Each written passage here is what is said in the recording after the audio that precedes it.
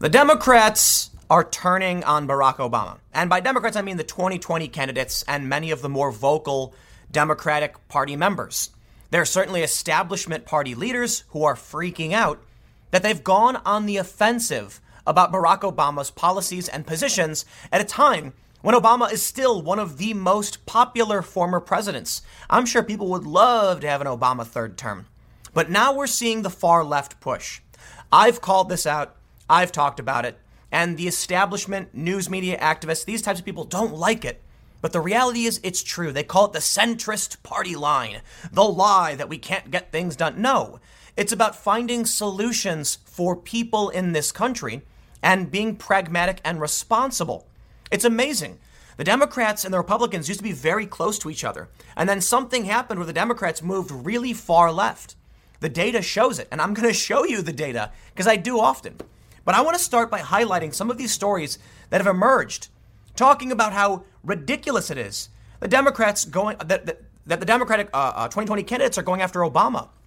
They're warning that if they continue to do this, it will be the end of their campaign run. Trump will win when you go after Obama. But I've explained this before. Let me just give you the quick gist before we dive into all this news. The reason why I think they're going far left, for one, has to do with the media producing rage bait and driving people into this delusional state where they think, Orange Man bad, it's Weimar Germany, all these really weird circumstances. They then start pushing for policies that don't quite make sense. We see a lot of fake news. Now, the fake news on the right gets purged. The fake news on the left goes mainstream and makes a ton of money. But I believe one of the biggest reasons why the Democrats are going after Obama is that in reality, Obama and Trump's policy positions aren't too dissimilar. And that's the thing. Trump isn't as bad as the past Republicans. He's actually a bit more moderate on a lot of issues. People referred to him as a New York Democrat for the longest time. So Trump may be conservative and right-wing, but he's actually brought the party a little to the left. And yes, I have data to show this. In response, I feel the Democrats are trying to differentiate themselves. So they go on the offensive for everything he does, partly because of the media. So then you have Donald Trump criticizing Baltimore. What happens? The Democrats defend the rats of Baltimore. Even after PBS and other people on the left, even Elijah Cummings himself, have criticized the problems of Baltimore, Trump can't do it. And then they take the opposing position. So when Trump says something about Obama's policies, the left, the Democrats immediately push back. And that means they are signaling to the middle of this country, to regular Americans and voters, Barack Obama was bad. He was far right. He was Republican, whatever you want to call it. So I've got a bunch of stories pulled up. I want to talk about Obama and following the Democratic debates. Real concern, they're going too far left. I made a video before the second debates a few days ago with an article showing moderates are scared it's going to happen. Well, it did. Though they did try to walk back some of the more wonky policies and call for border security and stuff like that, I still feel like with the attacks on Obama, they're going far left. So let's dive in. Before we get started, head over to timcast.com/donate if you'd like to support my work. There's a PayPal option, a crypto option, a physical address. But of course, the best thing you can do, share this video. YouTube has deranked independent political commentary. They are no longer showing my videos for the most part to unsubscribed individuals, meaning growth is stagnant. The only way this continues is if you guys think it's good, you share it to basically overcome that hurdle. YouTube is propping up corporate news. And if you like independent commentary, if you like what I'm doing, and you like what we're going to do with Subverse, share the video. I would greatly appreciate it. But let's read. They call it a suicide mission. Democratic candidates warned against attacking Obama. The story says, this is from the nationalinterest.org. Former Attorney General Eric Holder and Rev. Al Sharpton warned Democratic presidential candidates against attacking former President Barack Obama, whose record came under fire during Wednesday night's CNN debate. To my fellow Democrats, be wary of attacking the Obama record. Build on it. Expand it. But there is little to be gained for you or the party by attacking a very successful and still popular Democratic president, Holder warned on Twitter late Wednesday night. And I agree. Obama wanted universal health care. He couldn't get it done. He said, end of first term, he'd sign the bill. He didn't. He then made Obamacare. Very popular for a lot of people. Got pre-existing conditions covered. Very unpopular for a lot of people. The solution isn't to then say Obama did everything wrong. It's to say, what can we take that was good and expand upon it? And I make this point all the time. I look back in history about all of the really bad things humans have done, but we slowly get rid of the bad things. That's called progress. We keep the good things. That's what we should be doing with any president. Did a president come in and do 80% bad stuff, but 20% good stuff? Great, get rid of the majority of the bad stuff they did and keep the good stuff. Instead, Obama gets attacked, and it makes everybody look bad. Another quote here. This whole suicide mission on going after Barack Obama smells like desperation, and I think it certainly shows that some of them are just not ready for where they are. And that is where you can take incoming fire and also shoot fire out, Sharpton said in a Thursday morning appearance on MSNBC's Morning Joe. That's Al Sharpton. You and I, Joe, have built our careers taking shots at people. But we also know how to take a shot without throwing our mama in front of the bus, Sharpton told host Joe Scarborough. Democratic candidates took shots at Obama's record Wednesday night while clashing with former President Joe Biden, the current frontrunner. Julian Castro, the former Secretary of Housing and Urban Development under Obama, claimed Biden hadn't learned from the lessons of the past because Biden opposes decriminalizing unauthorized border crossings. New York City Mayor Bill de Blasio also attacked Biden for the roughly 3 million deportations carried out under the Obama administration. A number of hecklers shouted at Biden during the debate. Vice President Biden, I didn't hear your response when the issue came up of all those deportations. And that's de Blasio pandering to the activists, if you were to ask me. You were vice president of the U.S. I didn't hear whether you tried to stop them or not, using your power, your influence in the White House. Did you think it was a good idea? Or did you think it was something that needed to be stopped? The mayor continued. Biden dodged the question in his response. And of course, there's many, many more articles reading the same thing from Esquire. Debating the Obama presidency instead of the current one seems politically suicidal. I agree. I have been saying this all the time. Like, how do we get to a point where Barack Obama is far right, where the deportations and border security were wrong? How did this happen? We had 8 years of Obama. He was reelected. The American people liked his message. They didn't like Hillary Clinton. Trump came along and he made promises about ending free trade agreements. But here's the thing, so did Bernie Sanders. Trump woke up a new voter base, much to the dismay of many of the establishment Republicans, and he changed things. Now, when you look at how you win in the presidency, it's very obvious. Trump won Ohio, Pennsylvania, Michigan, Wisconsin. I think that's what he got. I could be getting some of the states wrong, but he won the blue wall. He wasn't supposed to. Hillary thought she was invincible. She'd barely even campaigned. In fact, I think she didn't even campaign in some of these places. She lost. She didn't have Obama's charisma, wit, strength, and Trump wins. To reiterate, I then think the Democrats desperately trying to differentiate themselves from Trump because of his character, of which I think is boorish and in many ways immature. But whether I care about its policy first and foremost, I think the Democrats don't like his character. They find him offensive. A lot of the media kind of exaggerates what he says too. But because of this, they always say everything he does is wrong, even when he agrees with Obama, even when he's actually not as bad as Obama was. So we have this story. I'm not going to read through the second story saying basically the same thing, but I wanted to show you this is the reality, that other outlets are all saying the same thing because guess what? Regular people in this country can recognize when things are going too far left. Now, I want to show you something I find rather funny. I've highlighted this story from June 26, 2019, in the New York Times. What happened to America's political center of gravity? The Republican Party leans much farther right than most traditional conservative parties in Western Europe and Canada. According to analysis of their election manifestos, it is more extreme than Britain's Independence Party and France's National Rally, formerly the National Front, which some consider far-right populist parties. The Democratic Party, in contrast, is positioned closer to mainstream liberal parties in Europe. We are very different. Okay, the birth of the United States, it's very different culturally. We left Europe. We created a new nation. It's very different. It was very libertarian.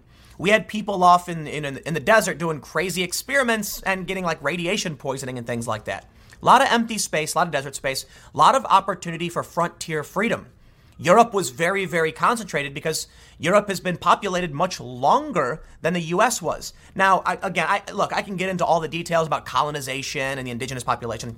I'm not going to do that for the sake of time and to keep things focused. The point is, the current state of the U.S. and population density is well behind Europe. Now, technologically, we're very similar, but this is probably why our cultures are very different. The U.S. still has way more open areas and just empty space than Europe does, providing people an opportunity to live in the middle of nowhere. Now, I understand there are middle of nowhere areas in Europe too, but that's a big contrast. Europe developed for a longer period of time in close quarters than U.S. populations did. I think it's silly to try and compare the U.S. to Europe. But let me make a point here. They say the median party is here, right? Okay. Well, why don't we just talk about the literal political center, which would be the center of their far left and far right on this map, in which case the Republican Party are squarely in the center of the right-wing quadrant, and the Democratic Party has shifted to the further left section of the left-wing quadrant. More importantly, let me just come down to the actual most important graph we have to show. We can see that in 2016, the Republican Party has shifted slightly to the left. Yes, that's under Trump. Surprise, surprise. They have not moved to the far right, even by the standards set by the New York Times. But the Democratic Party has. So look where Barack Obama was in 2008. We can now see how far left they've shot in 2016, and that's why they're going after Obama. That's why we have an article from CNN. When did Barack Obama become a Republican? Honestly, I don't know, but I agree with the critique and the opinions we're seeing. But let's move on, because I want to make sure I can highlight as much as I can talking about the current state of the Democratic Party, the problems they're facing, and why I'm leaning more and more towards Trump winning 2020. Take a look at Nate Silver. Nate Silver tweeted this: "If you're a pundit and can't figure out why real, actual people like Biden, you're not good at your job. He talks about the middle class a lot. He talks about Trump a lot. He represents the continuation of the very popular among Democrats, President Obama, and people think he can win. Oh, and by the way, Biden's policy positions are pretty close to those of the average Democratic likely voter if you look at the polls and so forth." They're going after Biden because he's the frontrunner, and they're trying to disassociate themselves from him and Trump. Thus, the only direction they can go, to the left. If they go to the right of Biden, then they're basically Trump. So the only thing they can do is go further and further left. And that's the narrative we see. Now, this is just another example. I should have had this one further. The New York Times saying the worst Democratic strategy yet, attack Obama's legacy. But here's what I really want to get to. This is a story from just a couple days ago. Nearly half of independents say Democratic Party leans too far left. Poll. This shouldn't be a surprise to anybody. I'm one of these people pointing out the Democrats are going too far. The problem I have with Biden is he's just your corporate elite, ivory tower Democrat. That's what I don't like about him. It's why I did like Bernie in 2016. It's why I like Tulsi now. I want a real, principled, populist, of the people Democrat left-leaning type. We don't have that. Elizabeth Warren is not that. Bernie Sanders has gone full establishment. You know, I have my fingers crossed that Bernie's putting on an act, and if he ever does get close to winning, he would revert back to where he was in 2015, talking about no open borders and having a lot of similar talking points to Trump. I just don't think that's a possibility, nor do I think Bernie is going to win. I want someone who will stand on principle, not someone who would pander to try and win an election. And that means Tulsi. Tulsi's not perfect. She said things that I will heavily critique, like saying Trump supported Al-Qaeda. That's ridiculous, and that's wrong. But I do see her and Yang standing on principle. But let's not make this about those Democrats. Be it, to mention, though, they do lean a little further left than Obama, that's for sure. The principle to me is the most important thing. Good character, charisma, experience, ideas. That's why I like them. But as someone who's moderate, leaning slightly left, of course I'll be critical of the Democratic Party. Obama let me down in a lot of ways, mostly on foreign policy. That's my main critique of Biden. He's probably going to get in and be Obama too, Obama Jr. Why wouldn't he? Now, there are a lot of things that now that the Democrats are kind of losing it, I'm grateful to Obama for. I was never greatly concerned about border security and deportations under Obama because he was doing what most Americans thought was the right thing to do, and so it wasn't a big issue. It wasn't big in the news, for me at least. The war stuff was. And so, to be fair, the squeaky wheel gets the grease. When Obama is doing the disposition matrix, extrajudicial assassinations and things like that, I was raising alarm bells, NDAA alarm bells. Now I'm looking at the Democrats and I'm like, man, Obama wasn't that bad domestically. You might disagree, conservatives might disagree, and that's fine, but I think we can all agree, yeah, at least with like some domestic stuff like border security, domestic policy, military, Obama is a lot better than what we're seeing.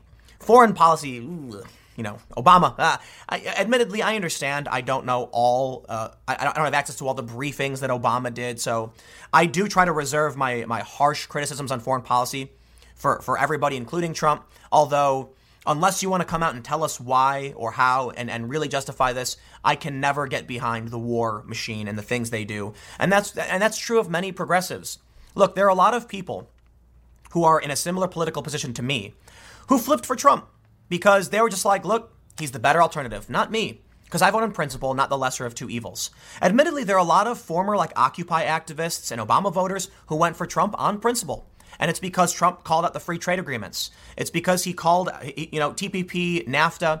It's because he talked about stopping the wars, avoiding war with Russia. And I couldn't understand why people, were fingers crossed that he'd be the right choice. For me, I said, I'm bowing out. I think character is very important when it comes to elections.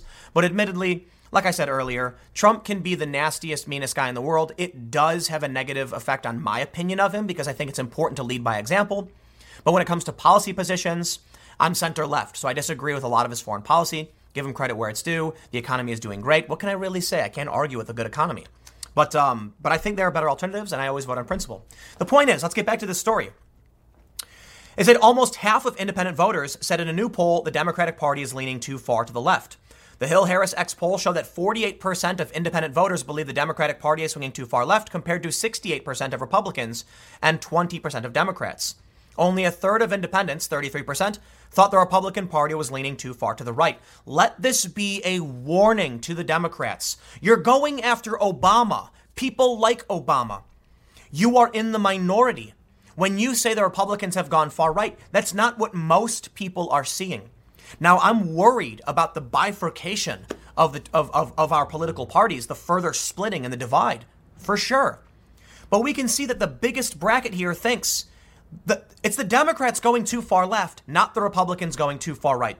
Is that fair to say? Only a third of Democrats think the Republican Party was leaning too far to the right. I am in that majority camp. I believe the Democrats are going too far left. I don't believe the Republicans are going too far right. And I have data to back that up. The Republicans have pulled to the left in recent years. Now, this is from 2016. We do need an update. It's been 3 years. But look at the Democrats. The New York Times is showing us this. I could be wrong. I could be crazy. But I really do feel like someone who often has a tepid, middle-of-the-road opinion because I don't have all the answers, and I look to these sources to figure out what is right and what people are thinking to determine what is the rational approach. Well, I'll tell you this. Shooting straight to the left further than we've seen basically ever is not a reasonable solution, and it's going to rip this country apart.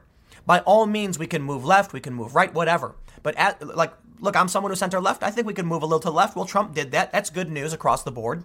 But when you pull this far like the Democrats have, we're walking into dangerous territory where you're going to split this country too quickly.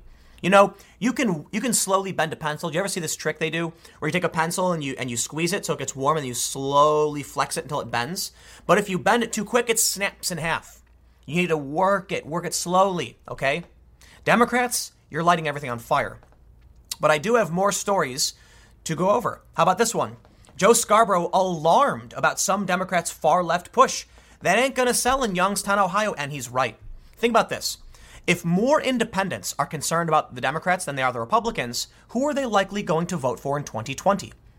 Ohio, Pennsylvania, Wisconsin, Michigan, the places the Democrats need to win to secure the presidency, or the places they shouldn't have lost in the first place. You're talking about middle American working class people. You are not catering to them. So I definitely want to go over a bit more because I have a lot of these stories. Moderate Democrats are fading. The far left is running the party. That's from Fox, and I agree. How about this one? Democrats have moved too far to the left, says BET Network founder Bob Johnson.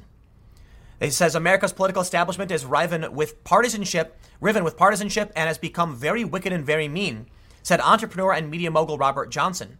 Johnson describes himself as a longtime centrist and Democrat. Right there with you, buddy. Right there with you. You can't keep disregarding our opinions, Democrats. You can't keep disregarding our opinions, activists, and left wing. They want to get rid of us because they want the party to move to the far left, and it's working. Well, I'll tell you what'll happen. You'll see me bow out. I'm going to vote on principle, and that means it's going to be Yang or Tulsi, maybe an independent. We'll see. I'm not a fan of Trump because I believe character is important, and foreign policy is important. That's why Tulsi. No war, period. It's not perfect. We'll see what happens. But you've lost me, Democrats, and my friends. And I don't like dragging people by name. So let me just say, I know people who are prominent, who are saying lifelong Democrat, probably sitting this one out because the rhetoric is getting insane. Okay, I have friends who are diehard Obama supporters, they are Obama crazy, and right now they're confused, asking me hey man, that segment you did on Obama being a Republican, it's like, what's going on? Like, they're attacking Biden. He's the popular guy. It's really simple. Gallup and Pew have both shown in recent polls, majority of the Democratic Party wants more moderate policy, about 54%. About 44% wants more progressive policy. That's the split. That 54% is going to be right there with Biden. That 44% is going to be there with Bernie. And many of those 44% are going to go further left than Bernie. And that's the split. We don't have two parties. We have three. We have the Republicans, who are rather unified under Trump. That's what the data shows from The Economist. And we have the Democrats that have been fractured, according to basically, we'll use the same study, The Economist report. That fracturing means you've got progressive Democrats, liberal Democrats, centrist Democrats, Republicans. Now, granted, within Republicans, there are smaller subsets, but for the most part, they're voting Trump. I'm a centrist, willing to vote Democrat. That's who I voted for in the past. I think I maybe have only ever voted for the president once. I think it was Obama. But that's me. That's what I'm looking for, and I'm not getting it. So I'm critical of the left and their leftward lurch. They don't like that I do that. They'll smear me for it. But let's do one last thing as we wrap up. Let me tell you why Obama is under fire. Here's a story. Obama has deported more people than any other president. August 29th, 2016, ABC News. You want to talk about Donald Trump and the border crisis and the facilities? Sure. Why don't we talk about how Obama deported more people than any other president? But you deflect and say, yeah, well, he did it for the right reasons. That's an actual argument they present. Obama was deporting people, but it was for the right reasons. At least he's not doing what Trump did with these concentration camps. Oh, you mean the ones that Obama made? How about this one from Snopes? Did Obama admin build cages that house immigrant children at U.S.-Mexico border? True. It's also really funny because there was a couple, I think it was like the House Democrats or some Democratic Twitter account tweeted an image of the Obama era with children under Mylar blankets blaming Trump. And then Republicans, conservatives, and moderates pointed out, hey, that's a picture from Obama's administration. They deleted it, reposted a new one of the same era, and people were once again, that's the Obama era. Here's the thing. What Obama was doing was popular. Just because sometimes there are hard decisions. Obama was stern, he was charismatic, he was strong, and he made hard choices, and I disagree with a lot of those choices. In fact, I think a lot of them are downright nuts. The drone strikes in foreign countries and all that. But when it comes to the border, look, no one's happy these kids are here, but what do? Open the door and let them just walk in the desert? That's ridiculous. So to differentiate themselves from Trump, they lie, they cheat, they smear, and Obama gets thrown under the bus in the process. Someone who is still extremely popular. Here's a story from the other day. Democrats baffled as 2020 candidates go on the attack against Obama. Party leadership is confused. Why is Obama the target? Perhaps you should have realized this a long time ago. The centrist, moderate Democrat types who want to bring about rational and real change, who want to have a conversation and really do try to represent everyone in this country, they're gone. Now, I'm not saying they're perfect. There's always been disagreements between Democrats and Republicans, but in 1994, it was like this, Democrat, Republican, and now it's like this. So middle America, like the centrists in this country are being tossed under the bus along with Obama. I don't know if I would vote for Obama again. I didn't vote for him the second time, mostly because I just felt disillusioned with the whole system and the foreign policy. And it was just, the American war machine, right? It's another reason why I don't care for people like Trump either. And I'd be curious to see if Bernie would actually stand against war. Yang signed a pledge to end the forever wars. Tulsi Gabbard's core mission is all about ending the wars. Tremendous respect for that. Okay?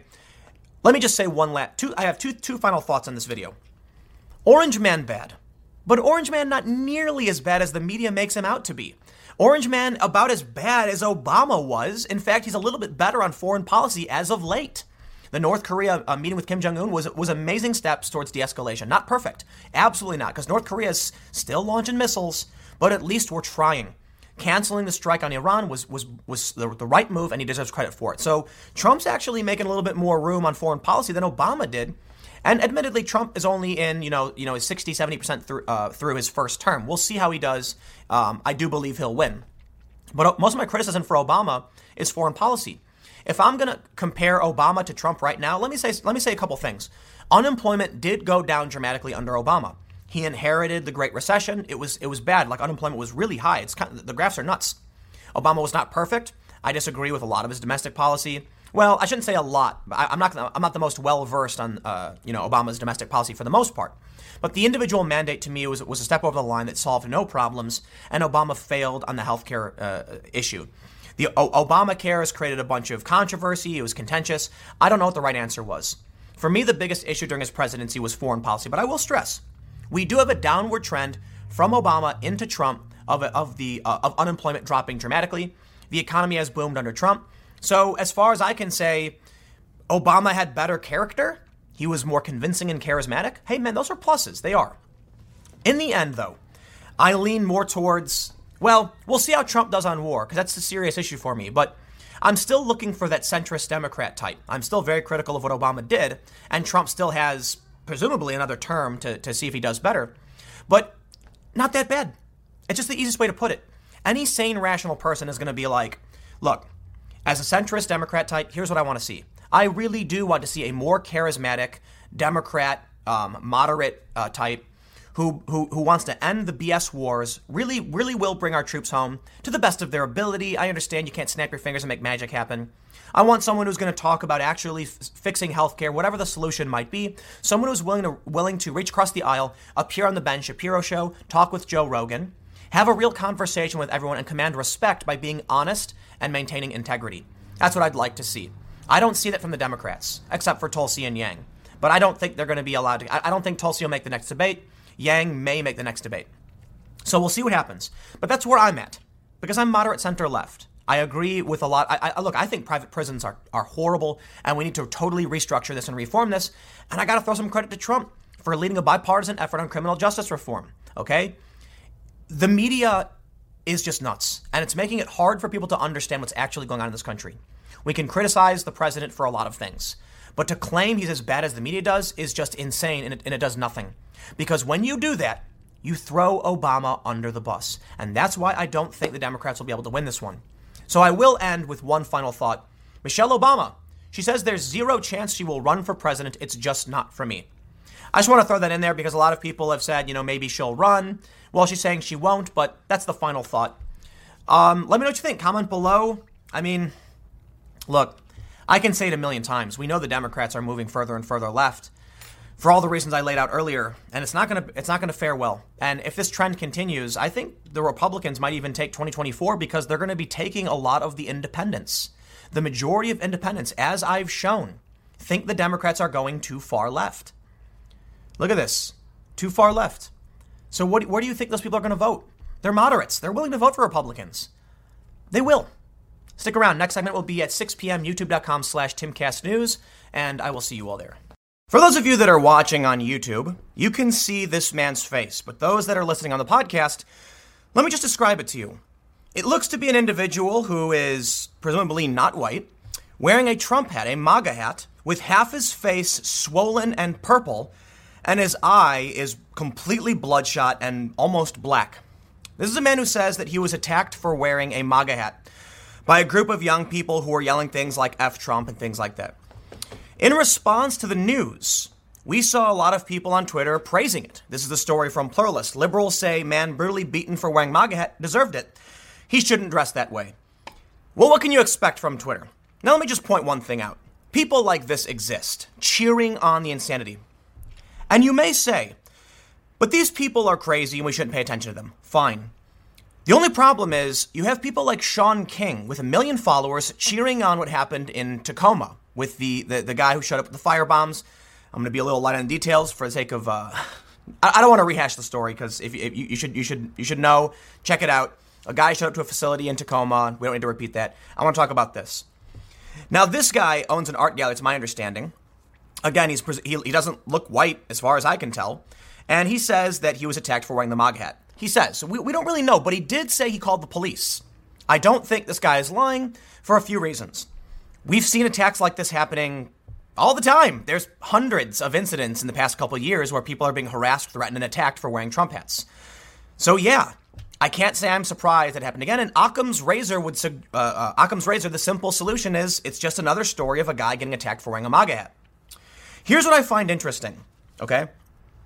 When we go to a website like Pluralist, which does talk about culture war issues, when you go, The Hill covered it, I believe, Now, you can go to some mainstream, more centrist sites that are going to be like, oh, this is really interesting. We should report this because here's a guy who was attacked for wearing a Trump hat who may have permanent eye damage after had his face slammed to a pole or something.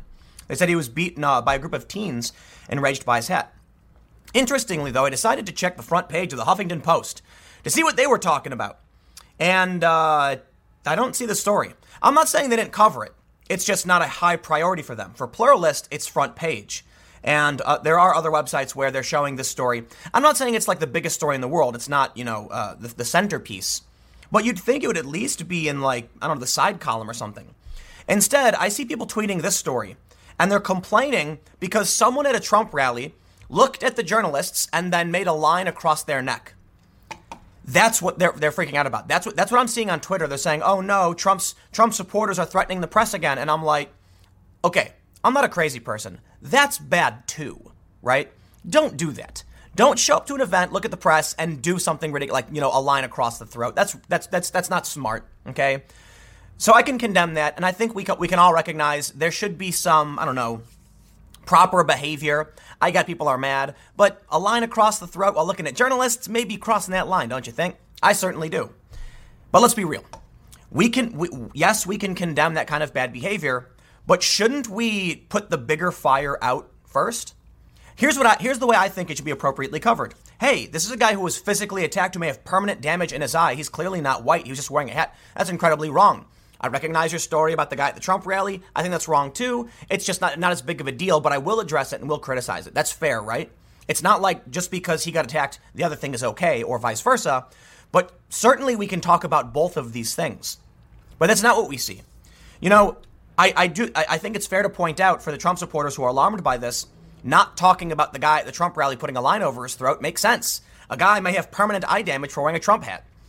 But for the people who are concerned about the guy with a line over the throat not talking about this at all is kind of weird to me. But, I get it. I've shown this chart before. Moderates get most of their news from liberal sources, but more than half from conservative sources. Conservatives get about 60% from conservative sources and 35% from liberal sources. And I don't know what that other, percentage is. Liberals, 95% of their news comes from liberal sources. So they don't see these stories. They don't care. And then and what's really irksome about this whole thing is we constantly hear from the far left, we're defending ourselves. And the narrative works. The propaganda works. It's insane. You go on Reddit and you go to r/politics and they'll say why is the media even talking about Antifa? Self-defense? Really? Take a look at what happened. And then they'll put the fake narrative where it's Antifa came out to defend themselves against violent right-wingers. And it's that doesn't happen though. But they'll show a clip of the Proud Boys punching someone and claim the Proud Boys started it. Look at this story. You're going to tell me that this guy is I'm sorry, I'm not going to believe it because we have over 800 documented instances where people wear Trump hats and get attacked. Isn't it weird that they'll call me right wing for pointing out you shouldn't hit someone who's wearing a hat? Isn't it weird that we're at a point now where I can say straight up, hey man, I may disagree with you on a lot of political issues, but it was wrong of them to attack you. And I also think it was wrong of the guy to draw a line on his throat, but I recognize this is substantially worse. Nope. Far right. You're far right for daring say don't beat people up. They have the narrative persists on the left that all Trump supporters are, the brown shirts or whatever it's called, but this is just some guy who owns an art gallery. He lives in New York City. Well, let's read a little bit of the story so we can get some more context. They say, actually, before we dive in, I should definitely do this. Check out timcast.com/donate if you want to support my work. There's a PayPal option, a crypto option, a physical address. But the best thing you can do is share this video because YouTube has deranked independent political commentary. I really do mean it. Don't worry about donating or whatever if you can't, but YouTube doesn't put me in the suggestions anymore. A lot of people keep emailing me saying, you are recommended, Tim. I'm not talking about recommendations. I'm talking about the fact that YouTube has basically shut down a non-subscriber suggestions. It's a specific thing. They're deranking us and propping up CNN so that in the long run, corporate media works and independent media slowly disappears, which means we can still fight back if you share my content. Or don't. You don't have to, but let's read. They say Jahangir Turin, doesn't sound like a white guy to me, 42, told local outlet Fox 5 NY that a group of 15 kids viciously stomped him, smashed his face into a scaffold, and shouted F Trump after spotting him walking down the street while wearing a MAGA hat. Turin had purchased the cap indicative of his support of President Donald Trump at Trump Tower earlier in the day. His injuries, a cheek fracture and badly swollen eye, were severe enough that Turin said he is seeing an eye specialist to determine if he suffered permanent damage to his sight.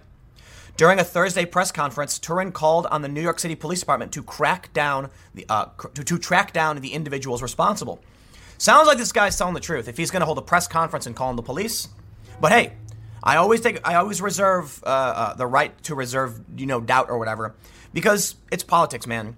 I certainly think there's the overwhelming likelihood is this guy was attacked. Pics or it didn't happen, right? If footage comes out, if there's proof. But for the time being, I doubt he's lying to the police. But I will stress, I don't care what your political faction is. We have seen far too many hoaxes, right? While the hoaxes have almost entirely been people on the left, hey man, I want proof. I'm going to need proof. I'll condemn what happened. When Justice Smollett's story came out, I condemned that and said, let's see the proof. I'll say the same thing to this, but stressing we have hundreds of incidents where people have been attacked for wearing these hats. So, we'll see how these things develop. But hey, man, don't be surprised if eventually someone puts on a MAGA hat, claims to have been attacked, and it turns out to be fake. Because you've got crazy people. But I'm going to just say, I've seen enough videos of this to where I'll lean towards trusting this guy. But I'm not going to fall for any tricks. You know what I mean? Justice Smollett was a huge thing. And while many people are going to say, but Tim, that was the left. I get it. I do. But I still think it would be prudent to wait for proof. They say Jahangir Turin was asking for it, Trump critics claim. Commenters on social media were divided. While some Twitter users were appalled, others appeared to condone the violent act on the basis of the MAGA hat's alleged status as a hate symbol. Everyone should know that hat represents hate and bigotry. If you want to show off that you support that bigot, expect plenty of negative reaction. Another user opined that the hat is divisive, and since Turin chose to get the hat in the first place, he should accept the consequences of his choice to possibly provoke others. Isn't it funny? Okay, outside of that story, let's look at that comment.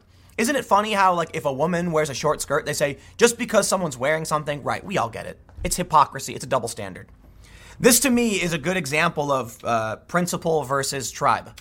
For me, I act on principle, which means, yeah, if a woman is wearing a short skirt and a guy, assaults her, that's wrong. She's not asking for it. If a dude puts on a MAGA hat and they beat the crap out of him, that's assault. He's not asking for it. You're allowed to wear what you want to wear. I don't care if you dress up like a banana and walk down the street. I don't care if you dress up like a clown and you juggle bananas walking down the street. Just don't throw those bananas at people and we're all good. That's typically how I frame it. Meaning, you can wear whatever you want and no one has a right to violate your rights and your autonomy. It doesn't matter if you're a man, woman, Trump supporter, anti-Trump hater. There was a woman in the UK who stabbed the Trump baby balloon. Absolutely wrong to do. They have a right to have their balloon, silly as it may be. You may dislike it, but hey, it's their balloon. Let them do their thing. You know what? When that lady popped that balloon, it just made Trump's supporters look bad. Even if that woman wasn't even American, it was in the UK, I think. It's you've got to respect property rights and you've got to stand on principle. Admittedly, I'll tell you this. It's much more difficult to be a principled individual than it is to be a tribalist. Because when you're acting on principle, you're at a disadvantage. Tribalists can cheat. They can claim to be for one thing and then totally move against that. This next tweet says, I don't condone violence, but maybe not wear a Klan hat. Look, when you are inundated with fake news about something, it's still not an excuse to attack some little old guy who I guess his name sounds Indian, owns an art gallery. So we have this one.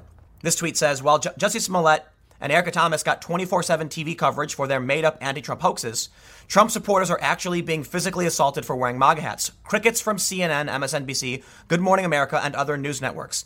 These are hate crimes. In D.C., they would be. But let's point this out. There's going to be a lot of people who are going to be on the left saying, he's lying, he's faking it. Fine, whatever, don't care. I haven't seen proof, so I'll reserve judgment, but I lean towards it probably happened, right? Now, Jussie Smollett, Erica Thomas, viral trends, wall-to-wall news coverage, and what do I see on Twitter? A person at a Trump rally drew a line on their neck.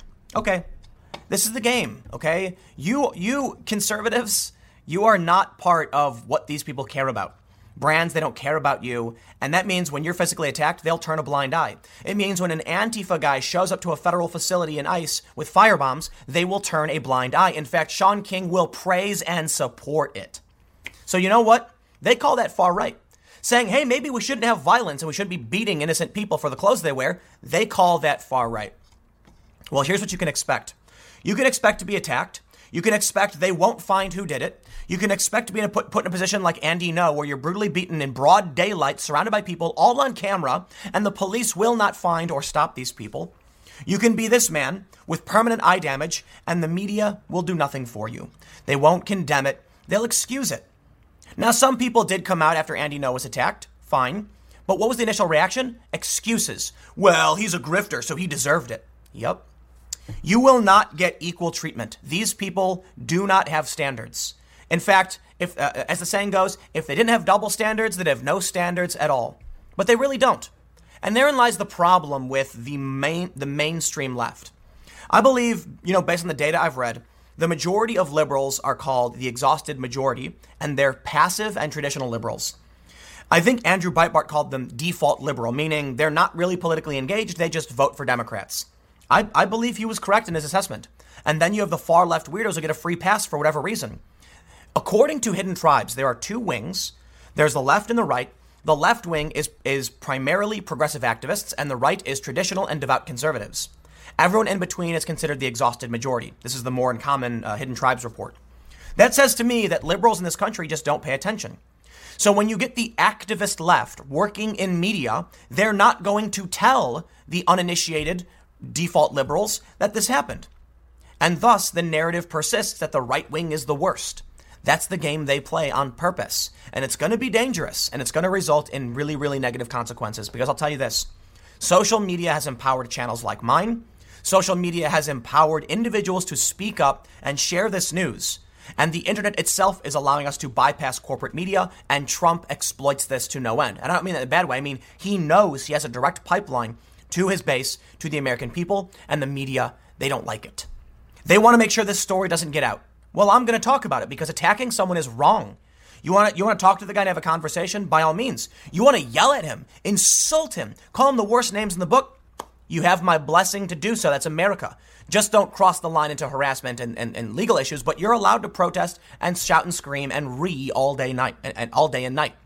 But when you cross that line and violate someone's rights and physically attack them, well, now I've got a serious problem. And the media isn't calling it out. The police aren't doing enough.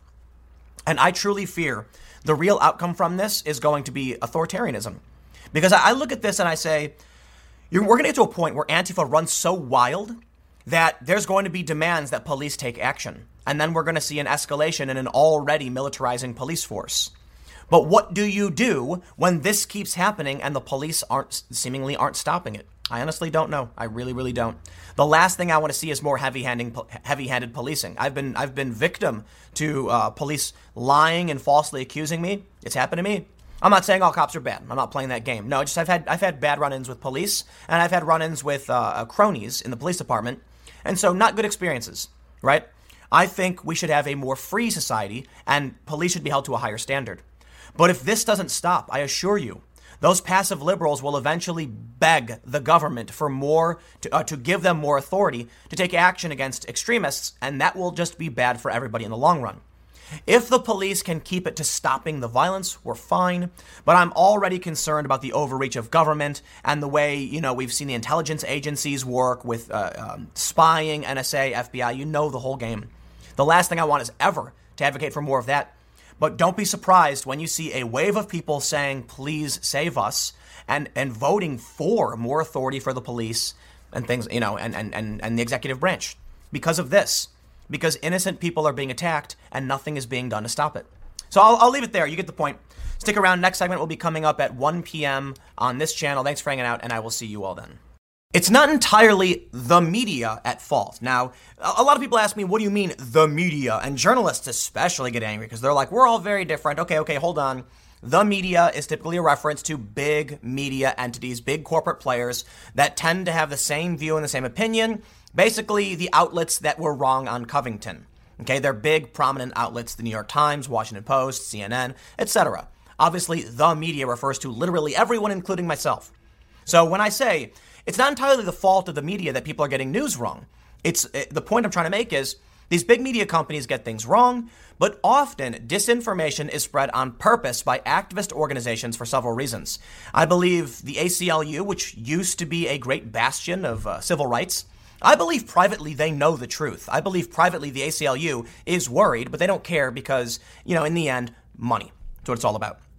This is Races, Texas, with this heartbreaking story.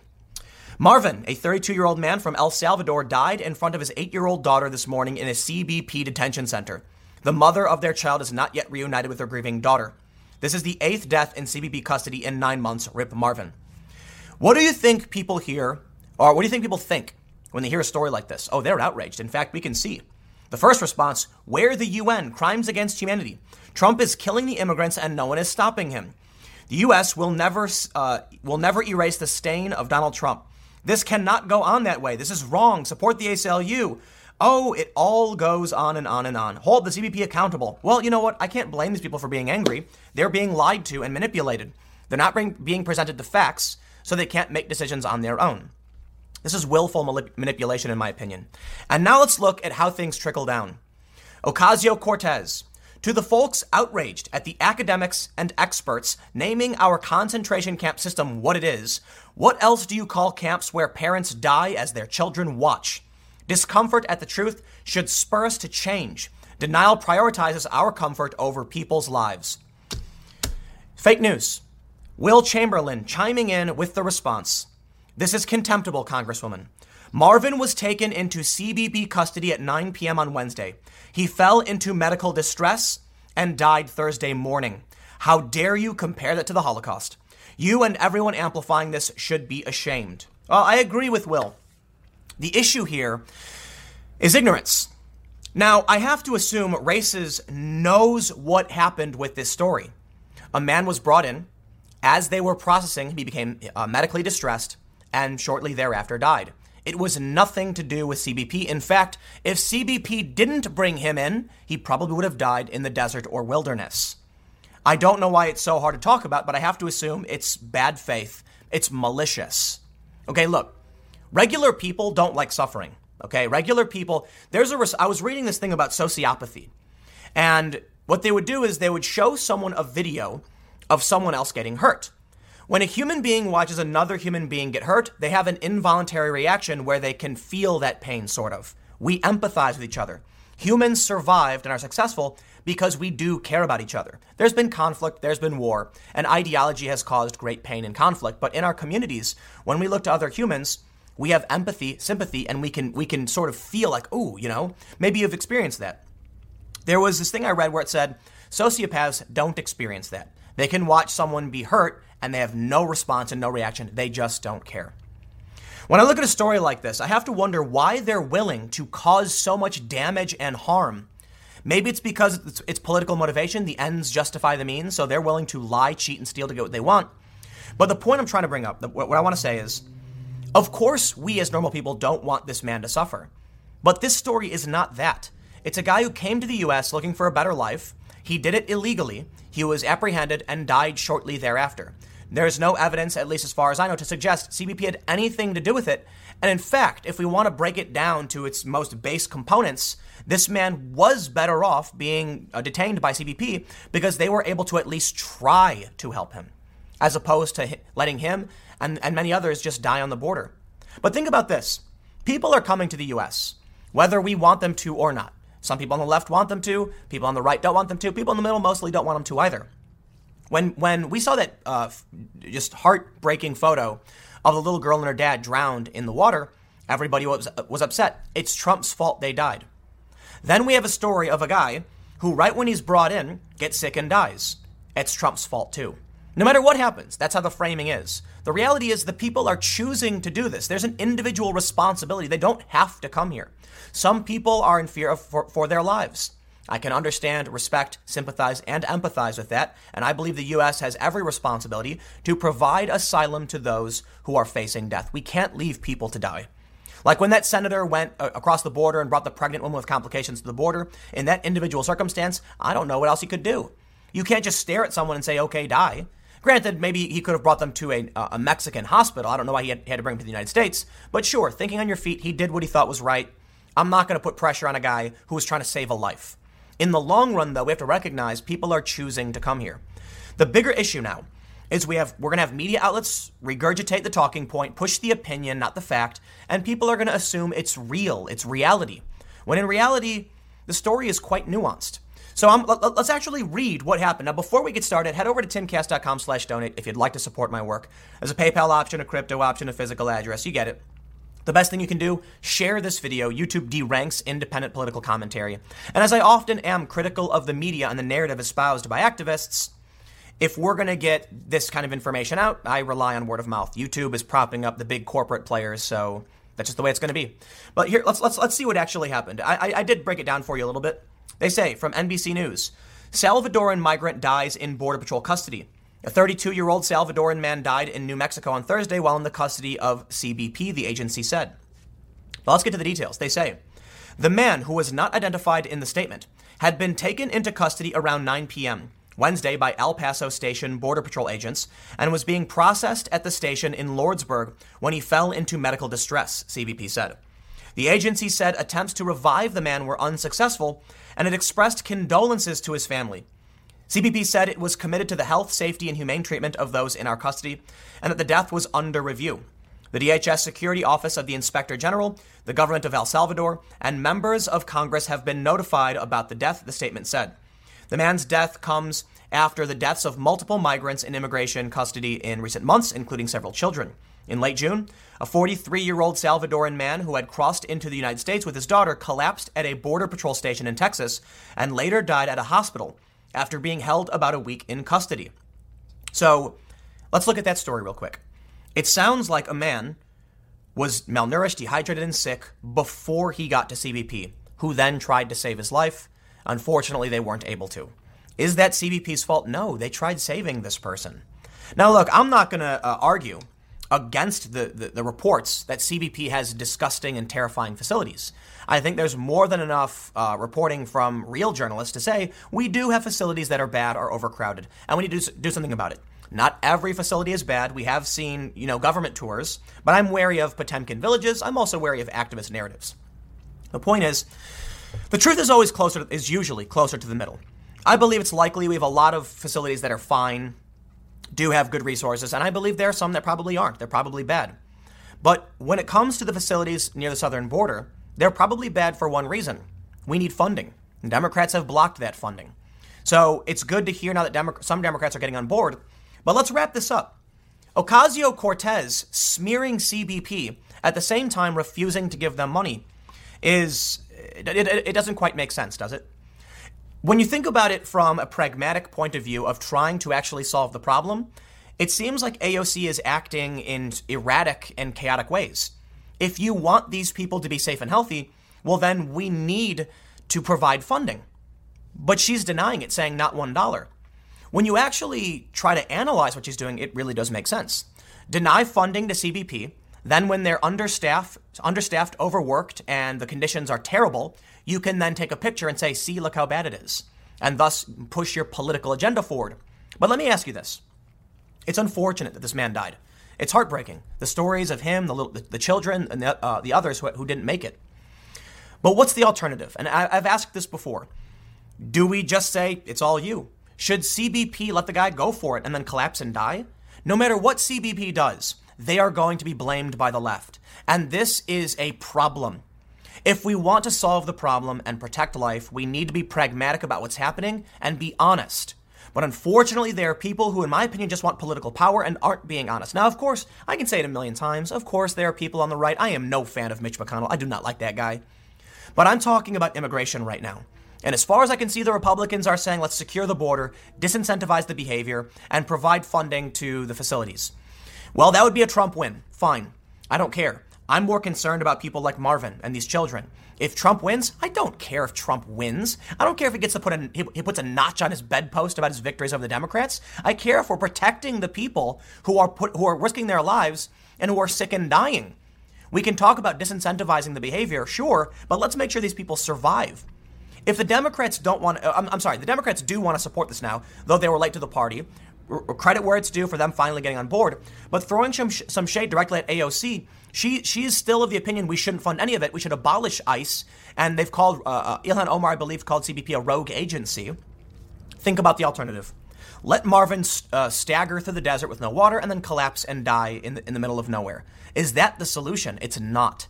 The best outcome is to bring these people to a facility where they're better off, because you could die from dehydration, malnourishment, exposure, or just an illness. You know, if you don't have proper treatment, antibiotics, whatever you might need. In the care of CBP, even if it's not perfect, they're better than being in the middle of nowhere. Now, I will stress there is serious concern. If these people are sick and they're being brought to overcrowded facilities, that will make things worse. But then the question is it better to leave someone sick and dying out in the middle of nowhere? I honestly can't tell you what the answer is. I think the answer is no. I think we need to provide funding to CBP, secure the border, and do something that makes sense.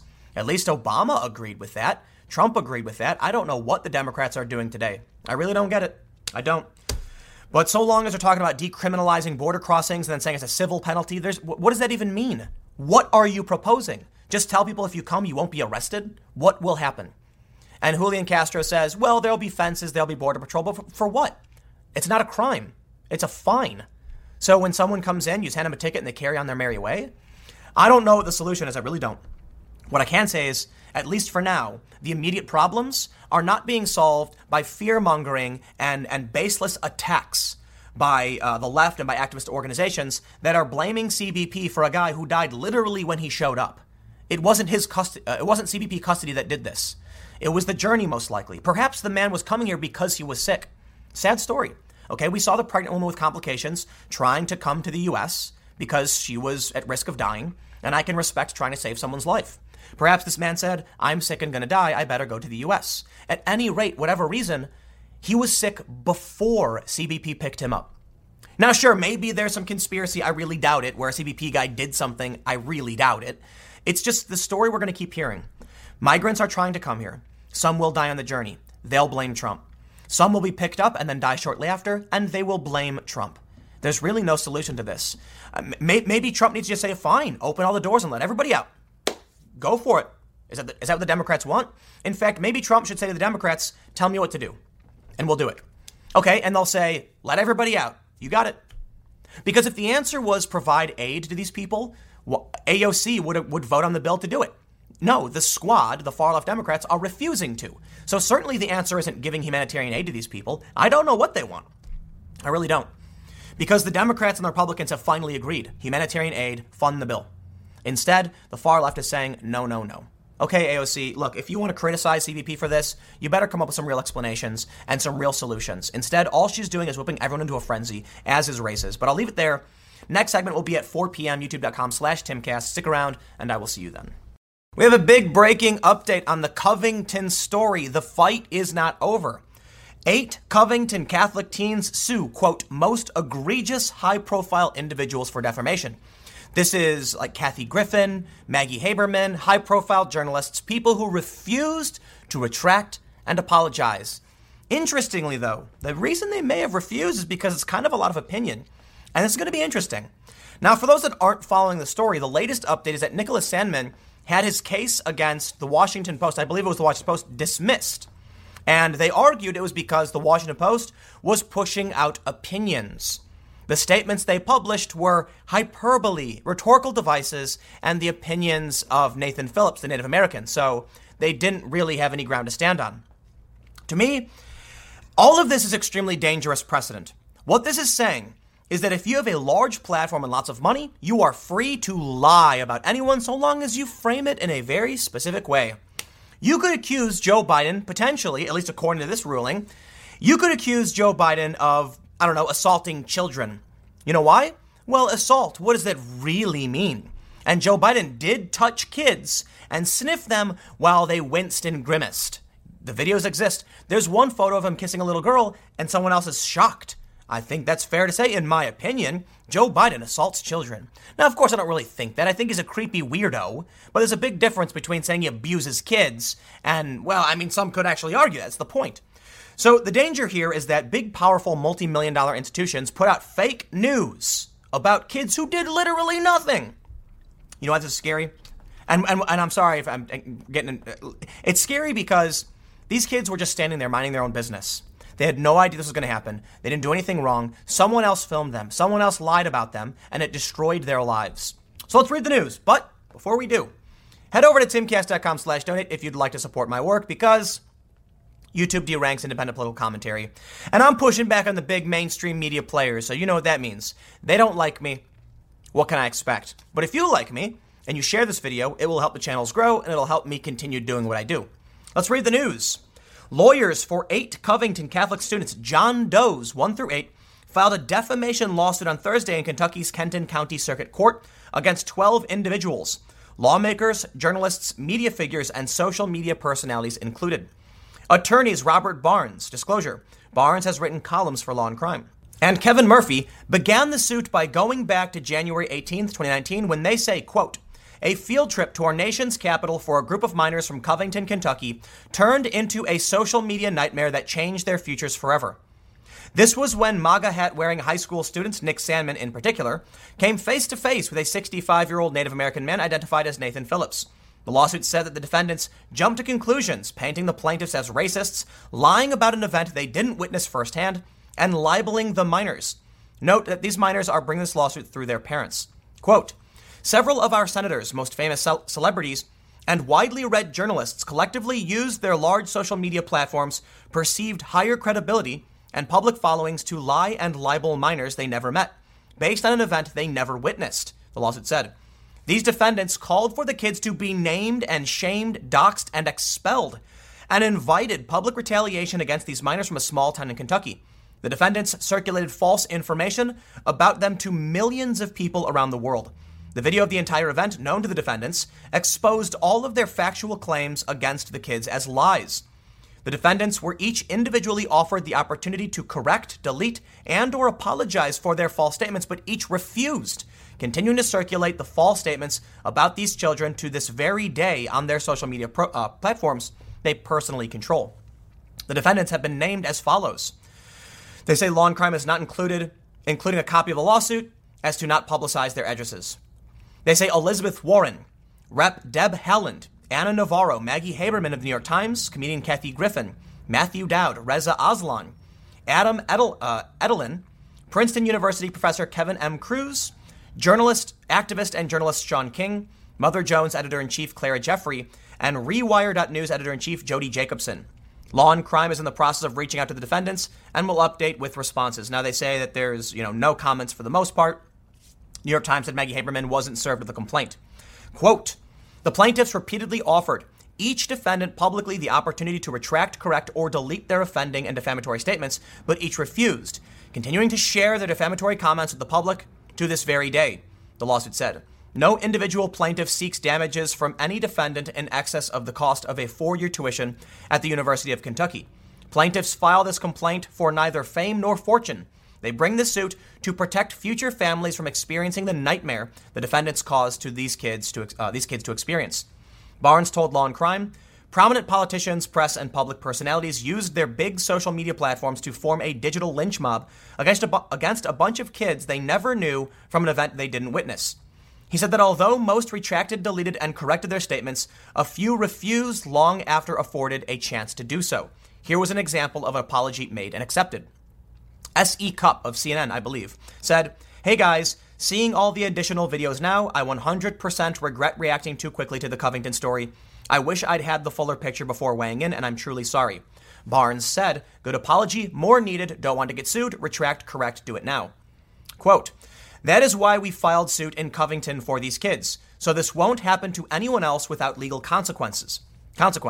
I founded Free America Law Center, a free speech supporting legal organization for all to democratize and equalize access to the legal system for victims of big media, big tech, and rogue government actors. For cases just like this, Barnes added. The first suit backed by Free America Law Center is the suit for the Covington boys. Legal remedy should not be limited to the left. We need free speech for a free America that does not privilege the powerful. That is what this suit and the Free America Law Center is all about, Barnes continued. Think about this for a second. Let me just pause here. These kids' lives will be forever damaged. To this day, people online are lying about them. There's nothing they can do about it. And these are big media players, prominent and powerful personalities who have privilege, I might say. Why can't we hold them accountable is the big question. They need to be. We cannot have a two-tiered system where if you have money, you can lie about whoever you want and damage and destroy their lives. Let's read on. Law and Crime asked Barnes how this lawsuit was different from the $250 million lawsuit against the Washington Post. Barnes said he believes the differences in this suit, suing individuals rather than institutions, means there is a greater chance of success. Kentucky law makes it more difficult to sue institutions than individuals in the context of libel law. Additionally, the major media institutions almost all issued corrections per my request, as defined under Kentucky law.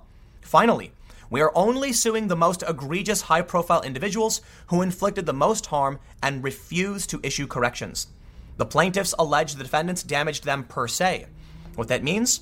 A defamatory statement that is communicated in a fixed medium and is considered to be so harmful on its face that the plaintiff need not prove special damages. Examples of libel per se are statements that 1. Relate to the person's business or profession to the person's detriment. 2. Falsely claim that the person committed a crime or moral turpitude. 3. Imputes unchastity on the person. Or 4. Claim that the person suffers from a loathsome disease. The plaintiff said that the social media frenzy caused lasting damages. Does 1 through 8 were subjected to public hatred, contempt, scorn, obloquy, and shame. The conduct of the plaintiffs, based on the false facts the defendants placed and circulated into the court of public opinion, led to these lifetime labels on these minors. Quote, display of hate, disrespect, and intolerance, heartbreaking, decency decayed, racist, cried for America, infamous. Go, I'm not going to read every single one. There's a lot. They go on to say the kids were, they said they should be doxxed, named and shamed, expelled from school, denied admission to college, punched in the face, their bodies shredded, and their lives ruined. Plaintiffs have demanded a jury trial and judgment no less than $15,000, but no more than $50,000 against each of the named defendants. They seek compensation for costs, expenses, attorney's fees, as well as declaratory and equitable relief from the court. Below are images of tweets that were included as the exhibits in the lawsuit. Now, I want to point out, I'm not a lawyer, but some of these are opinions. Congresswoman Deb Haaland said, this veteran put his life on the line for our country. Opinion. The student's display of blatant hate, disrespect, and intolerance is a signal of how common decency has decayed under this administration. Heartbreaking. That's an opinion. She may have actually had the correct video and still felt that way. I don't know how they can win on that. They say, must watch Native American elder taunted by racist MAGA hat wearing teens, speaks and cries for America, the country he defended and sacrificed and wore the uniform for. It is people like Nathan Phillips who make America great. That's an opinion, right? So here we have Shaun King saying that they were mocking and all that. It's weak and despicable. They surrounded and mocked a beloved elder, Native American. Again, it's an opinion. Even in the correct context. They could argue they saw that, and that's their opinion. I don't know how you sue for that. There is something interesting, though. Resla Aslan saying the kid's face is punchable is interesting. That's an opinion, too, but it's close to an incitement for violence. I don't know how that'll work. Now, here's where it gets important. A Native American Vietnam War veteran. Boom, right there. False statement of fact. He is not. She says, was seen being harassed and mocked by a group of MAGA hat-wearing teens. He's not a Vietnam War vet. So even if your opinion is these kids were mocking someone, they certainly weren't mocking a Vietnam War vet. That is a false statement of fact and may be actionable. I'm not sure, though. Maggie Haberman said, there are dozens of students laughing and egging on the behavior. An opinion. But that may be a false statement of fact. You can't prove the kids were egging it on. Will be interesting to see if anyone is actually expelled, as officials suggest is possible. In the end, I think, Elizabeth Warren said Vietnam War veteran. He is not. False statement of fact. Endured hateful taunts with dignity and strength, then urged us to all do better. Kathy Griffin called for them to be doxxed, so she's in trouble. I'll just point this out, and I'll leave it here because you get it. There's the news. We'll see. I'm not a lawyer. I don't know for sure, but it's really hard to sue for defamation and libel in this country. This seems much more winnable. They're not asking for an arm and a leg. The $250 million against the Washington Post is exorbitant. This seems more reasonable. They're asking for $15,000 to $50,000 per person, and these are high-profile, wealthy, and prominent individuals who were given the opportunity to apologize, and they didn't. It all sounds very reasonable, so we'll see where it goes. But stick around, I got another segment coming up in a few minutes, and I will see you shortly. Mario Lopez made the classic mistake. He apologized, and the apology is worse than the controversy. For those that haven't been following the story, Mario Lopez is conservative. He appeared in the Candace Owens podcast, and he said, something to the effect of, I'm not going to tell parents how to raise their kids, but I just don't think a 3-year-old can make the determination if they're trans or not. That's basically what he said. A very tepid opinion, I might add, but I would agree with him. I don't think 3-year-olds understand the concept of gender at all. They don't understand do they even have object permanence yet? Okay, they do, but I'm making a joke. The point is, 3-year-olds can barely form cohesive sentences, let alone decide if they want to be something completely different than what they've never developed into in the first place. Okay? Before puberty, you're not experiencing sexual development. So they don't even know what it's like to be a man or a woman. And it's a serious problem, okay?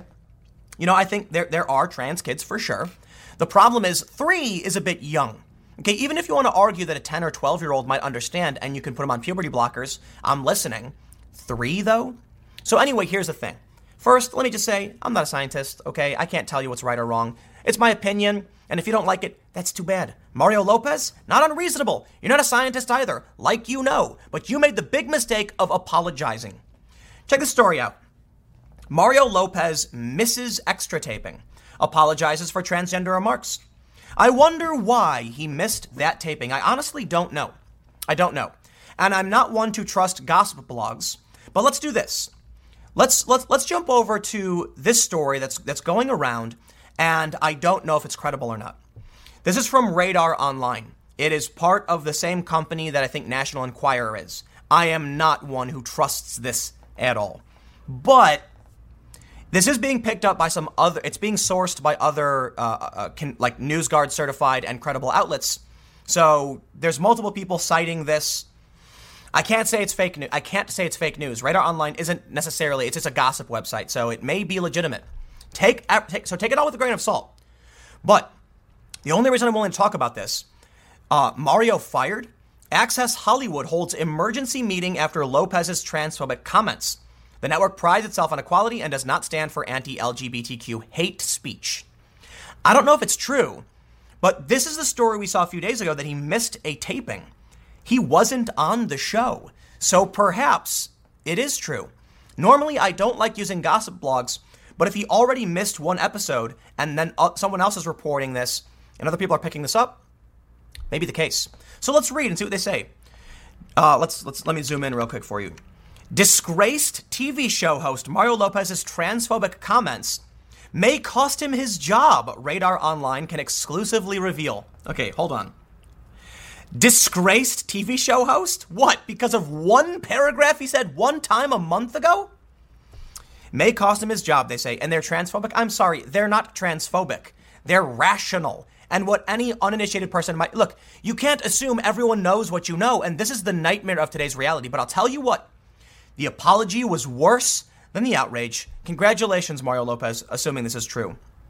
They say, according to sources, the former Saved by the Bell star is facing possible termination from his upcoming gig as host on Access Hollywood.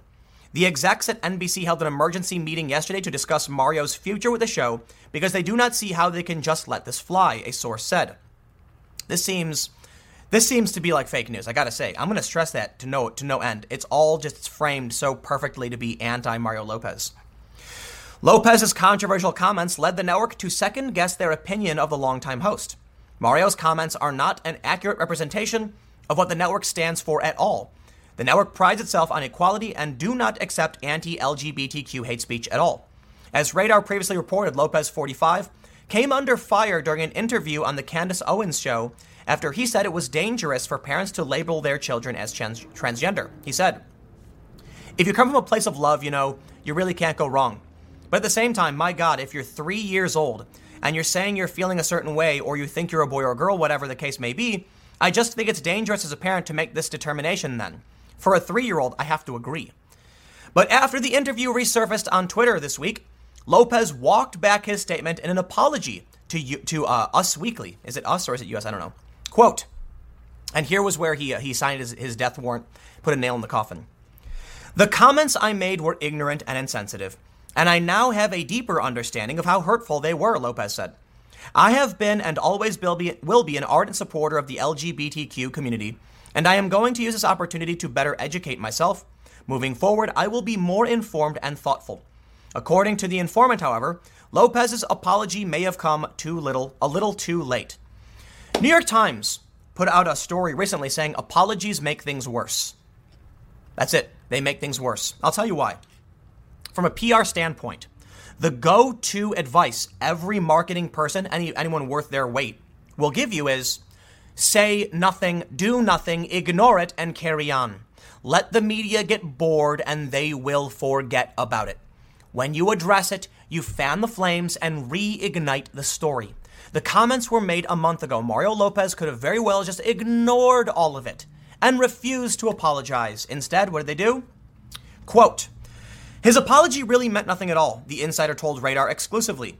All it does is solidify that he was aware that his comments were transphobic and hurtful. Meanwhile, sources reveal Lopez's PR team thinks they're going to make an example out of him, and they're probably right. He's lost a lot of fans from this, and there is no way that he could ever really recover them back. Now, I want to stop here and say why I think this is fake news. I do not believe this is legit. Look, the only reason I'm talking about it is because he did miss a taping. We don't know why. He did. There is a controversy, and this is what we would expect to happen, but it seems all too perfect. This insider is really trying to punish Mario Lopez, saying your apology means nothing. You know what you said was transphobic. They open the story by saying he's a disgraced TV show host. This is not legit news. At any rate, it is hyperbolic framing devices, very biased. So I question whether or not they have a legitimate source. I can't call it fake news, though. I can't. It may be real. I don't know what to say. A lot of other people are sourcing this. I want to make sure I repeat that. But boy, does this story seem so perfect for the culture war. It's playing to those who are, trans political activists. And it's also playing to those who are anti-SJW. The trans political activists are going to see it and say he is transphobic, he is disgraced. And the anti-SJW types are going to be like, oh my God, the apology backfired. Who could have seen this, right? Even a bit of my opinions play perfectly into it. That's why I question it. But again, I just want to stress this because, of course, if it turns out to be fake, in whatever probability it will be, they're going to come in and be like, oh, Tim's pushing conspiracies, whatever. Let's read on.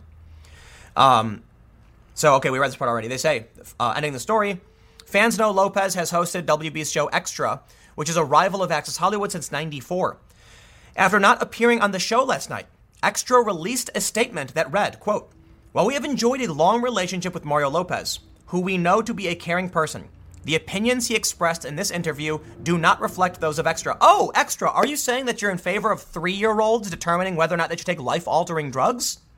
How is that not more offensive and egregious? I don't know. Mind-blowing, isn't it? We wholeheartedly embrace our friends from the LGBTQ community and believe they need support and love. For more support on these issues, you can go to glad.org. A source close to the situation insists Lopez is not on the chopping block at Access Hollywood and will begin production in the fall. And that is the final reason why I think this is fake news. Who's their source? I don't like anonymous sourcing. I don't like insiders.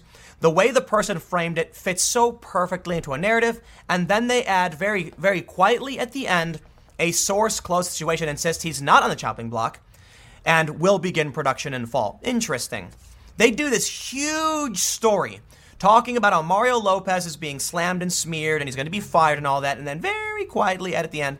So I'll just stress, it's a National Enquirer source, and I will throw a little bit of criticism to those other outlets, notably the Daily Wire cited this. I don't know, maybe they did call it out, fine. The only reason, again, I just want to make sure I have this very clear, I'm extremely skeptical of this story. It's celebrity gossip. It may be real. It really may be. I will just say this. Mario Lopez missed a taping. Apologies never work. The New York Times shows that when you apologize, you make things worse. That's why I think it may actually be possible. I mean, Radar Online, celebrity gossip or not, they're reporting it, so what can I really say? But let me just give a little bit of advice before we sign off on this one. I do try to keep these segments shorter than anything else. So I'm not going to get into the main story here about him missing work. When you apologize, you give them evidence that you knew what you did, or you confirm it is true. That's why I'm skeptical of the story, but it is true, so it's hard to say if it's completely fake. Apologies are you signaling to the activists, I acknowledge your complaints are accurate. And then they say, aha, he admitted it. He admitted it. He's guilty. Burn him at the stake. So you're better off ignoring it. And we're worse off for it because apologies, people should apologize when they do wrong. But unfortunately, in today's outrage culture, it doesn't matter. When you apologize, you just tell them, okay, I plead guilty. That's what you're saying. I plead guilty. We actually have, I believe in the U.S., there was a joke about Canada. Saying sorry isn't an admission of guilt, but saying sorry can be in the U.S. It's my understanding. You got to be careful. Well, congratulations, Mara. You've pled guilty to being a bigot and a transphobe by apologizing. And there you go. I got one more segment coming up for you in a few minutes, so stick around. I will see you then. We got a major update in the A$AP Rocky case. According to CNN, A$AP Rocky is free to leave. You can see the breaking news up on top. Admittedly, this is filmed a few hours in advance, but huge news. And there's some other updates here too, because apparently one witness recanted saying she didn't even hit him. She didn't even see him hit the guy. And so here's my prediction. They've said that he can leave. I think it's going to come down self-defense. He was innocent. It's a complicated situation, but does it warrant several weeks in solitary confinement? No. It seems like things are getting resolved. Now, I have to wonder, did Trump play a role in this? Is the witness recanting being honest? I honestly don't know. I'm sure a lot of people who like Trump are going to say, of course, Trump's pressure helped Rocky. Rocky's a celebrity. He's probably got money and assets and resources. So there's a lot of factors that went to his aid. I don't care where you're from. Money talks, BS walks. No matter where you go, you can pay your way out of anywhere. You know, you get kidnapped in Venezuela, money will get you out. It's not a good thing to do, but let's be real. You know, Rocky is a celebrity that probably helped him. So let's read a little bit about this to figure out what actually happened. And I have this story. Witness at A$AP Rocky trial didn't see rapper with bottle. Now Rocky did admit to holding the bottle, but said he put it down. He never used it as a weapon. And apparently there was one story where they said they didn't see Rocky actually hit anybody anyway. I gotta say, I'm on Rocky's side on this one. I've seen the videos. Those dudes wouldn't leave him alone. Now here's the thing. Some people have come, I got messages where they said the initial story is that A$AP's bodyguard picked the guy up and threw him and it broke his headphones, so the guy refused to leave. Whatever the issue might be, listen, man, you get your headphones broken. You don't get into a fight over it, okay? There's nothing you can do about it. Call the cops. If this dude got attacked first, the first thing he should have done is just called the police and said, please resolve this. And that's it. Instead, a fight breaks out. Dude wouldn't leave him alone. That's why you don't do this. More importantly, look, man, the fight was pretty tough.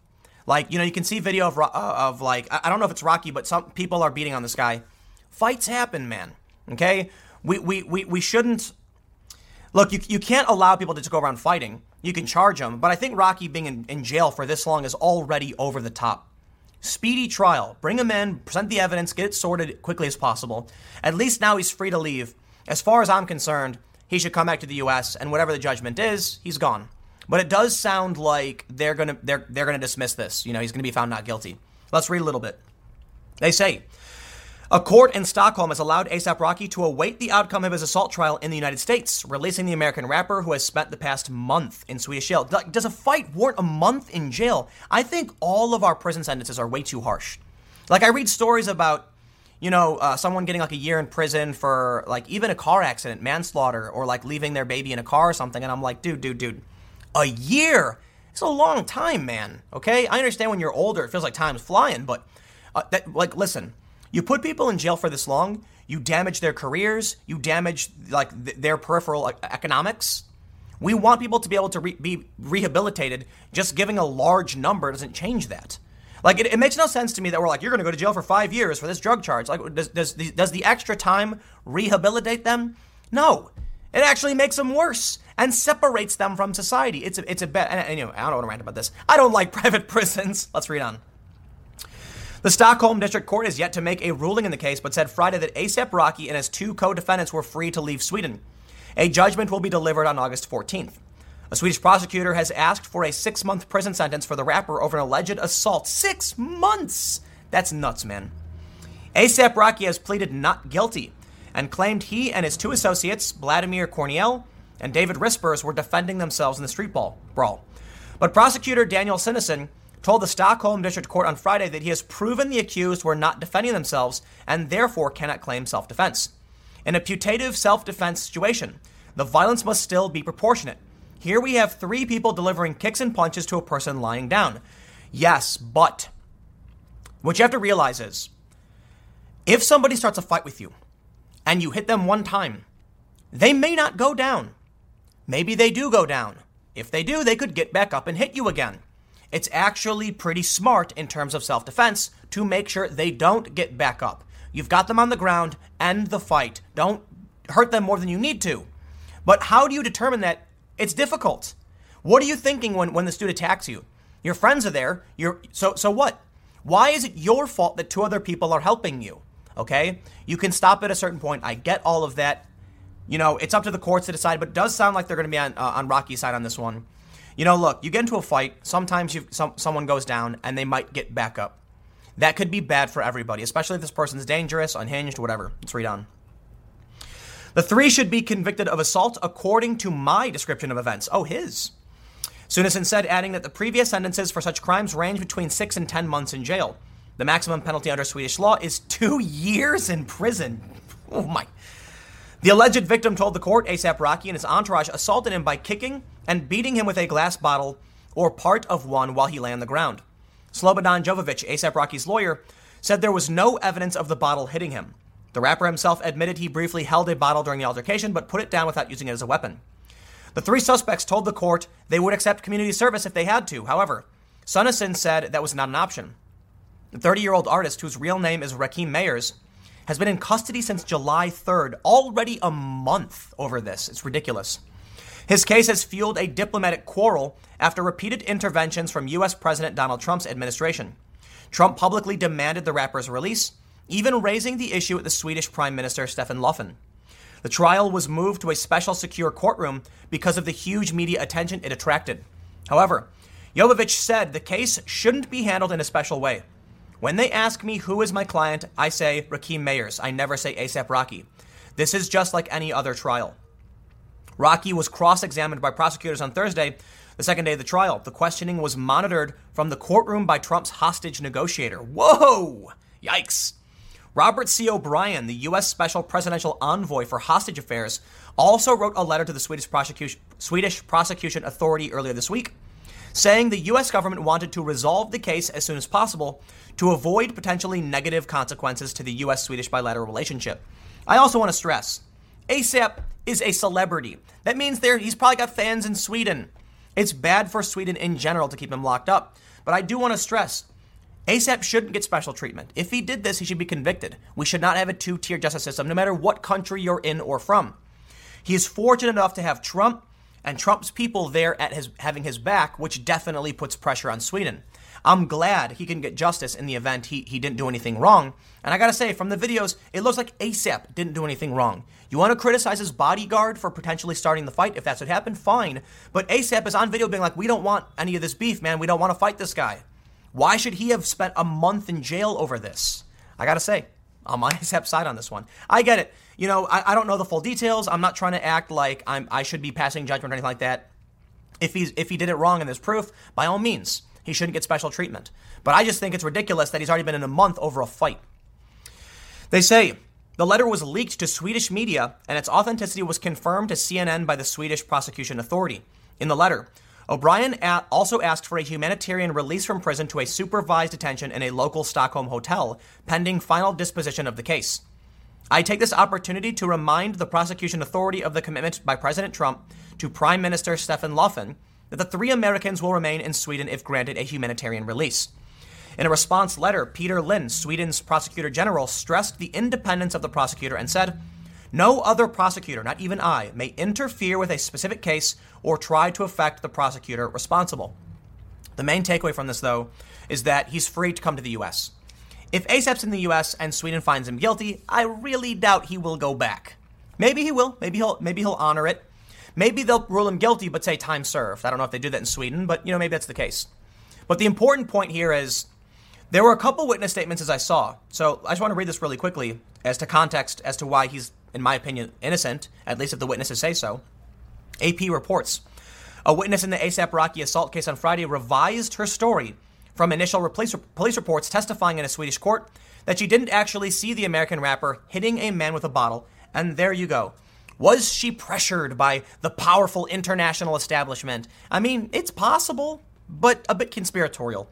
The reality is, it's been a month. She was probably asked about it and said, I got to be honest, I don't really remember. I don't really know. I mean, maybe I'm wrong. That's common. It happens all the time. People second guess themselves. Maybe she was wrong. She was watching this fight. Adrenaline was pumping. She thought that was Rocky. Maybe it wasn't. These things kind of happen. I do want to stress, I don't like the idea of powerful interests intervening on behalf of the wealthy when it comes to these crimes. But having watched the Instagram videos, man, I know this is just court of public opinion stuff. I know I could be wrong, but it just really feels like Rocky was trying to avoid the conflict and was pushed into it. And I think a month is enough. You want to call him innocent, fine. You want to call him guilty, fine. Look, man, he's been locked up for a month. Let's just put it behind us and move on. Whether or not Trump deserves any credit, I'm not going to play that game. Maybe he does. We've seen his efforts. So, look, good on him for trying, I guess. I hope it didn't have a negative impact on true justice, but it is what it is. Big takeaway. Let's wrap it up. Keep the segment short. Rocky can come home.